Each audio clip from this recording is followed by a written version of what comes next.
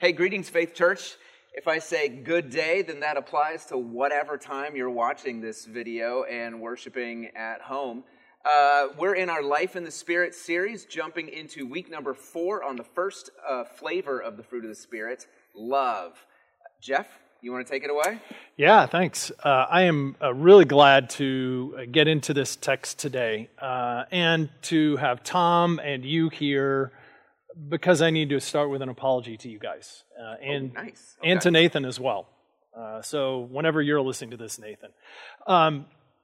Let me give you guys a little context. Every week, I am really blessed to be part of our pastor's team, a group of godly, wise, really thoughtful guys that get together, and it's just a blessing to be able to hear the insights and the wisdom that other people share, except that you guys tend to drone on.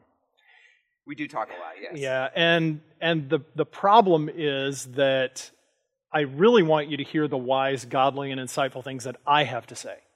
So I found myself interrupting because I'm impatient to tell you the stuff that I think is really important and that you need to listen to. So I need to apologize to you guys because especially coming into this passage in 1 Corinthians 13 and this fruit of the Spirit, I realize how hard it is for me to love well. And it's not just that I don't do a good job of loving my enemies.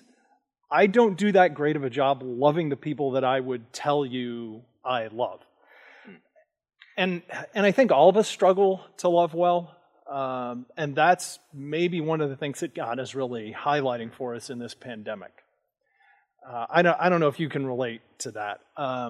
We grow impatient. How much longer do I have to wait? We get easily irritated. If school doesn't end soon and I don't have something to do with these kids, we're good at keeping a record of wrongs. That is the 5th time today that you have. This might be a good time for us to pause, in fact, and maybe just do a short reflection around some of those questions, like, how much unforgiveness is there in my relationships? How good am I at keeping a record of wrongs? How often does looking at other people's situations lead either to pride or discouragement or resentment?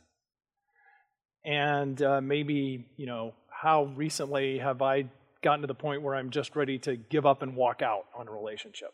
Like maybe even just today. So maybe this is an opportunity to just pause and talk amongst yourselves, reflect. That's, I think, important for us to do because we need to, I think, see that about ourselves to be encouraged that there really is hope for us. Yeah. And there is good news, especially in this passage, because the big picture, of course, is that God comes to live in us by His Spirit to reproduce the life of Jesus in us. That's why we're here. That's God's whole purpose for us, right? And that's what this series, Life in the Spirit, is really all about. How we participate with the Holy Spirit in the life that God is growing in us. And you've done a great job setting that up over the last few weeks. I loved what you said a couple of times recently in different ways, that life in the Spirit is not about some big event, some super exciting experience. Right. That can happen, yeah. And you and I and people listening have maybe had some of that. But the reality of the ordinary life in the Spirit is the slow, incremental, gradual process of growing in virtue, in the fruit of God's Spirit over time. And that leads us to live just the way that Jesus did, which is what God wants for us. And you've done a great job over the last couple of weeks. We started in Galatians 3 and Galatians 5, kind of with this picture of that kind of life. And you said there's these 9 flavors, 9 varieties of the one fruit of the Spirit. And today we're starting to look at the first of those flavors or varieties of the one fruit of the Spirit, which is love. And we're in this probably pretty well-known passage in 1 Corinthians 13. You've done a lot of weddings. Yeah, you hear it at weddings all the time. Yeah. We're in this well-known passage, and Paul the Apostle Paul begins by putting love in perspective, in a sense. He's telling us what really matters. Can I ask you to read those first three verses? Yeah. 1 Corinthians 13. 1 Corinthians 13, 1 through 3, if I speak in the tongues of men and of angels, but I have not love, I am a noisy gong or a clanging cymbal. And if I have prophetic powers and understand all mysteries and all knowledge, and if I have all faith so as to remove mountains, but have not love, I am nothing. If I give away all I have, and if I deliver up my body to be burned, but have not love, I gain nothing. Paul's examples here are kind of the extremes of all those things. If I could speak in heavenly and all worldly languages, if I could serve God with complete dedication, have brilliant insight, perfect faithfulness, radical generosity, spiritual power, but I'm not a loving person, I have literally accomplished nothing. If you have all those things to the ultimate degree, but you're an arrogant, selfish jerk, nothing, zilch, nada. It's absolutely worthless. In fact, he's saying we could maybe put it this way. Without love, nothing I say will matter, nothing I know will matter, nothing I believe will matter, and nothing I give will matter. That's not the way I tend to usually think of those things. So, kids, here's an opportunity for you. If you have a paper at home, get out a pen or a pencil, draw some zeros on it. Draw like a bunch of zeros, a whole row of zeros. You could like fill up the whole page with zeros. Keep adding to it. And no matter how many zeros you put there, it's still going to add up to nothing. It's zero. Paul is kind of saying everything minus love is nothing. And I don't know if we tend to often think of love that way. Right. If I have a little bit of knowledge, the smallest gifts, an ordinary life, just a little bit of faith, but I use them in love, God can do something really impressive and profound with it. It reminds me of the famous quote from Mother Teresa that there are no great acts, there are only small acts with great love. I think that's exactly what Paul's getting at here. But what does that even mean? You mean love itself? Yeah. Like, what is love? Yeah. Okay. So what is love? Let me give us one definition from Christian author, counselor Paul Tripp, from this really good book. Love is, he says, the willing self-sacrifice for the good of another that does not require reciprocation or that the person being loved is deserving. Okay. So he doesn't use warm fuzzies in there. Anywhere. No. But if we slow down, you can kind of break it into a few key phrases. Willing self-sacrifice for the good of another that doesn't require getting something back. Okay. Or that the person that I'm loving deserves it. And that's ultimately, I think, reflecting the kind of love that we see in Jesus and that we receive in Jesus. The Apostle John puts it this way in his first letter. He says, "This is love, not that we loved God, but that He loved us and sent His Son to be the propitiation." Now, that's a big word, yeah. Yes. Wrath-removing sacrifice. Yes, yeah. The sacrifice that appeases the just anger towards our sin. Right, God's settled opposition to the cancer of sin that is eating out our souls. This is the sacrifice that ameliorates that anger, alleviates that anger, removes that anger. And if that's the way that God has loved us, that's the way we ought to love one another. I mean, I think that's what Paul Tripp and the Apostle Paul are getting at. This is love. Jesus' willing self-sacrifice for our good, not because we deserved it, and not obviously with any expectation that we could pay God back somehow. Right. That's grace. Yeah. Right? I mean, that's not just being kindly disposed towards or liking, but going out of your way to do good to people who don't deserve it. Yeah. Which is who God is and what He does. Think about what that means. First of all, it means that love is a command. Okay. I mean, God commands us to love. We are to love one another. It's not optional. And because it's commanded, I think that means it isn't primarily a feeling. Yeah. Feelings can't be commanded. And so love is not primarily a feeling. That also means love is a choice. Paul goes on to say in the beginning of chapter 14, pursue love. Or in some translations, let love be your highest goal. Okay. So that means we can choose to love or not love. We can choose to be loving or not be loving. And no, Paul is saying love is something that we can pursue. It's something that we can aim for. We can choose to do. We have some control. We have some involvement. And that's really what the rest of this section in 1 Corinthians 13 is about. It's ultimately love is conduct. Love is more than talk. It's more than feeling. It's something that we do. We know what love is by what Jesus has done, and then we can see if we're loving by whether or not we're actually doing loving things. Well, let's take some time and look at these. That's what we really want to spend the bulk of our time looking at, is what does that mean? Paul says love is patient and kind. Right at the beginning of verse 4 there. Yeah, yep. I think you talked a little about this last week. It literally means long-suffering or long-tempered. Long to anger as opposed to short-tempered. Yeah. And the connection there is with kindness, which is positive action towards others. When I am patient and positively disposed towards others, I will take action for their good. It's tenderness, it's being pleasant, it's being eager to help.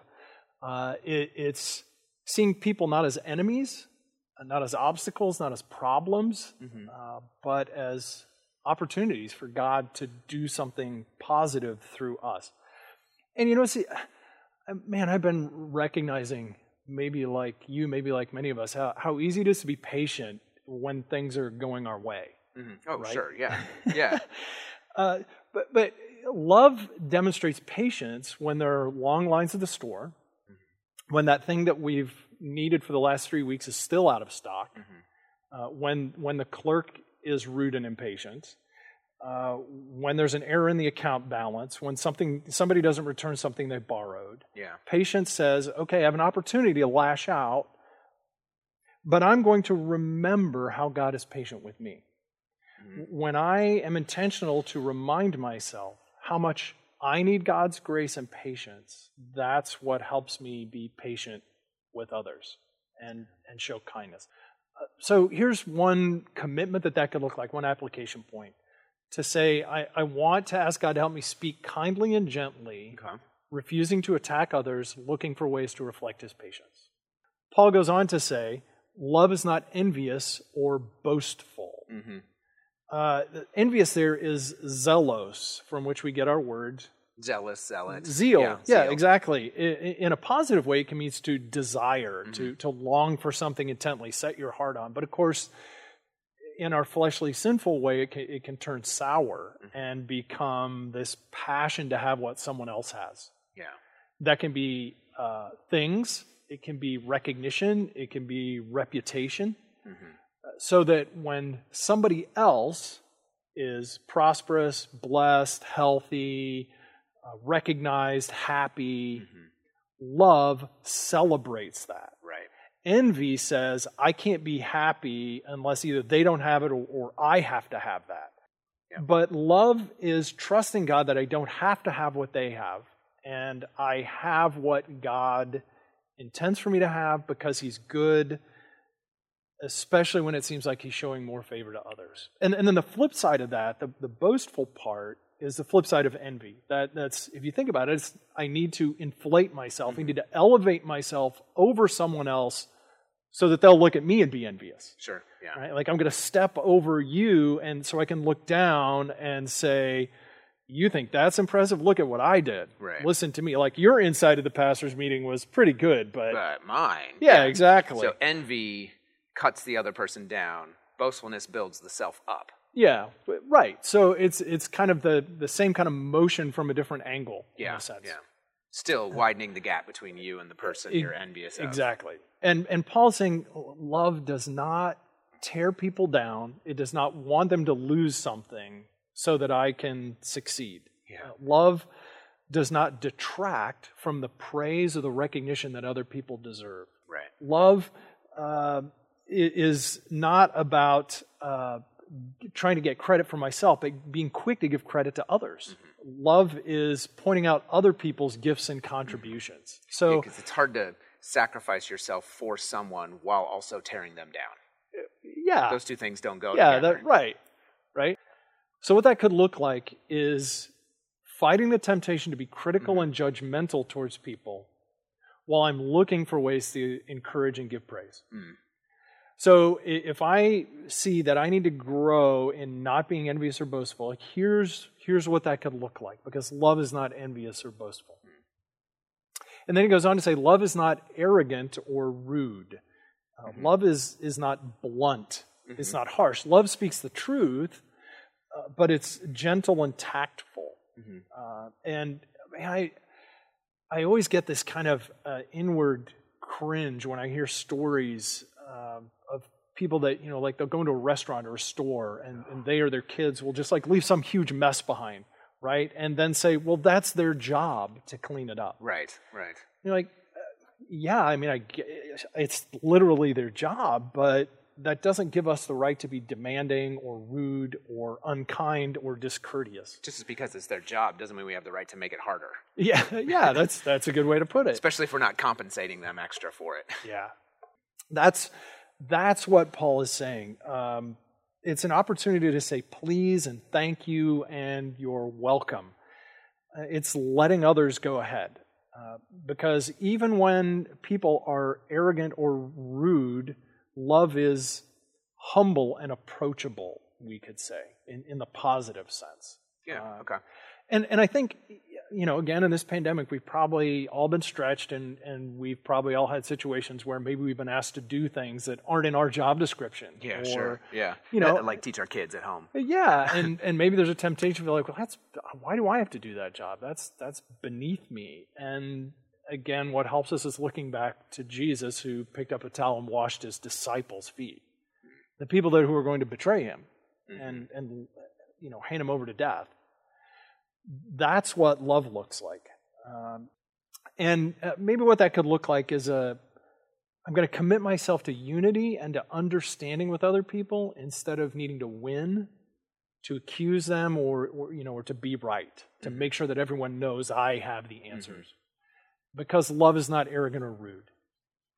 And then he goes on to say, love, it's an interesting phrasing here, love does not insist on its own way in verse 5. Or we could say love is not self-seeking. Love is, we could say, kind of an enemy to selfishness. It's not looking for its own praise, its own honor, its own profit. Because in fact, love is what frees me to not have to be so concerned with myself. It's not that God is saying, you have to hate yourself, but he is saying, I can, in love, be free to look out for and prefer other people's welfare, other people's success, other people's satisfaction over my own, and to even prefer the good of the public or the community instead of my personal comfort or happiness. I'm in a relatively small fraternity now. Many of you may know Small because people are dying off, or small? Why small? Because I am in this group of people that have had and recovered from COVID-19, which according to research, according to the best research, that means I can't get it again. So I'm safe, right? Like I'm free. I can go out in public and I don't really have anything to fear. But what I've realized is I really still need to wear this mask when I go out in public. Because, again, if I'm understanding the research correctly, the mask is not about keeping me from getting something, it's keeping me from giving anything. Yeah, something you may have and not know. Right. I wear the mask so they don't pass on germs to anyone. In my case, I don't have any germs. Right. But no one knows that by looking at you. Exactly. So I will wear the mask and discomfort myself for the sake of reducing other people's fear and communicating, I care about you. Even though I don't even have any COVID germs to pass on to them, it's simply wearing the mask is a way of demonstrating I'm not just looking out for myself. And maybe that's even not a big cost, right? Like it's an inconvenience, but what about delaying church opening so that we can be sure that when we come back together, everyone can be safe and healthy and we can do things right? It's speaking not just of faith, but of many churches across Indianapolis that are now wrestling with that question of when to open and keep people safe. Right.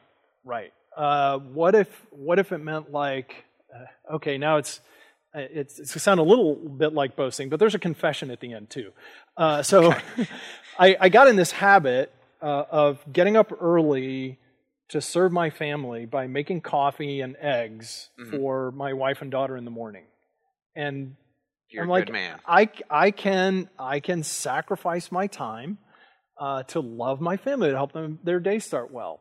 And then the pandemic hit, and like you said, I lost the external discipline of an alarm clock. So I don't love as well as I thought I did. It wasn't love getting you out of bed in the morning? Love plus alarm clock. It was a habit that I've not had the self-discipline to continue. Which is interesting. Pursue love, like he says in 14:1. Yeah, exactly. So what that can look like is not being self-seeking is the commitment to make costly sacrifices for the sake of others without expecting anything in return. So it strikes me one of the practical ways to do this is to do acts of goodwill or kindness for others, specifically not to be recognized for it. Yeah. Like, for me, it'd be doing the dishes without pointing out to my wife that I did the dishes. Hey, did you notice I did the dishes? All right? Now you've gone from preaching to meddling. Okay, sorry. Look at how good the kitchen looks, honey. I think I said that just in the last few days. Did you notice how I went ahead and jumped ahead of the schedule and cleaned the kitchen for you? Love is not irritable or resentful. Love is not easily provoked. Okay. Love doesn't fly off the handle. So that's irritability, not easily provoked, not flying off the handle. Love does not jump to respond to a provocation. So somebody hurts you. Somebody makes some, little barbed comment. It, went between, a little slide it in between the ribs a little. And so we've got some options of what we can do, right? The first obvious one, of course, is I retaliate. I say something back. I point something out about them or what they did. All of us know how to do that. That's kind of hot anger. And then cold anger is, you just sort of file that away and hold that in reserve until a good time when you can pull it out and, throw it back in their face. Right? Because revenge is a dish best served cold, which is a horrible recipe. The third option is, of course, if we're following Christ, to let go and to choose to forgive. Because when we're focused on loving other people, what that does is it short-circuits the resentment towards what we experience, which can be genuinely harmful. There's one thing that I know absolutely every one of us has in common. We've all been hurt. We've all been offended. We've all been wronged. We've all been let down in some way. Somebody's cheated you. Somebody's lied to you. Somebody was unfair. You experienced some injustice. And that can be really hard to let go, to not respond to that, to not have to find a way to even the score. This is why my wife and I will not play Settlers of Catan with each other. Because all of that happens in that game. Of course. It's a game specifically designed to make people irritable and resentful. All of us have been wronged. All of us have been hurt. And it can be hard to let go of that. And Paul Tripp again suggests one thing that can look like is to make a daily commitment to resist needless conflict that comes from pointing out and responding to even the minor offenses. So this is like a fast from verbal self-defense. Yeah, that's good. Fasting. Fasting from verbal self-defense. Yes. Which starts with the prayer to God through the power of the Spirit to say, help me not just, say, that's beneath me or they're beneath me. Right. not to go to And hot don't anger hold or on cold to it till anger. after the fast either. Right. Yeah. Here's all the things Yeah. I didn't tell you while I was being spiritual. Yeah, exactly. No, we're really going to say, God, I can let this go into your hands. And as far as it is up to me, I release that. I'm willing to absorb the cost, just like Jesus absorbed it for me, out of love for that person. I'm going to choose to avoid the conflict over the offenses and the wrongs because of knowing what you have done for me in Christ. Yeah. It may be that we discover it turns out that because we're loved by God, it's really not that important for us to constantly in small little ways be pointing out how good we are to other people. Okay, this is where I said I needed you to preach this section. Sorry. Should we move on to the next one? Yeah, let's quickly do that. Love Love is not irritable or resentful. Love does not rejoice at wrongdoing, but rejoices with the truth. Got it. So at the most basic level, it just means, maybe we'd say the most pagan thing is, I'm happy to see evil or injustice occur. And, that's kind of the ultimate form of anti-love. And maybe, we'd perhaps be hard-pressed to think of examples where, we're rejoicing that there's injustice. But if you think about when someone has hurt or wronged us, it's not so far away to want to see them pay, even if they get what they don't deserve. Mm-hmm. And that's kind of a rejoicing at wrongdoing. We judge them deserving of evil or misfortune, and then we're kind of glad when it happens. Maybe a more immediate example is, the era of political partisanship that we live in. We're outraged when the other guy does something, and then when our guy does it, he had a good excuse, it was perfectly justifiable. It may be almost exactly the same thing, but we can excuse it when it's somebody we agree with, and we condemn it when it's somebody we disagree with. That's wrongdoing. That's rejoicing in wrongdoing. I'm rejoicing in injustice, literally, when I am a political partisan. Rejoicing in the truth means we delight to see God's truth more known and heard and loved and obeyed, especially when I'm the one that's in the wrong and needs to repent. And what that could look like is, a commitment to unity and understanding instead of winning, accusing, getting the last word in, walking away justified. More about asking questions than making statements. Yeah. It's again this posture of humility that says I need to sit under the truth that I'm pointing at someone else is the same truth that I need to sit under. And if that's my commitment, that's going to lead me towards unity and understanding because we're both under the truth that we need to humble ourselves by. We're both sinners seeking God's grace and understanding. Love does not rejoice at wrongdoing, but rejoices with the truth. And then this sort of collection, love bears all things, believes all things, hopes all things, endures all things, in verse 7. And there's obviously this repeated pattern, related pattern here. To bear with means literally to cover over. To believe all things obviously does not mean, whatever you like, just believe that, right? I mean, That's naivete. Yeah, it means to trust, to put your faith in, and hope obviously is to put your confidence in, and we know what to endure means. It means to stay, to stick it out. Mm-hmm.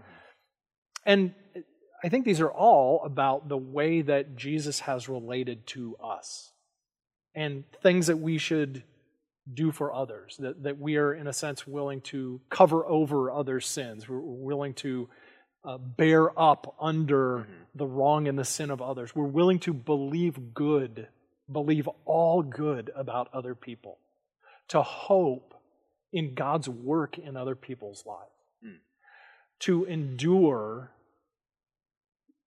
the pain, the sorrow, the disappointment, the hurt, because we're trusting that God is at work in their lives just like He's at work in our lives.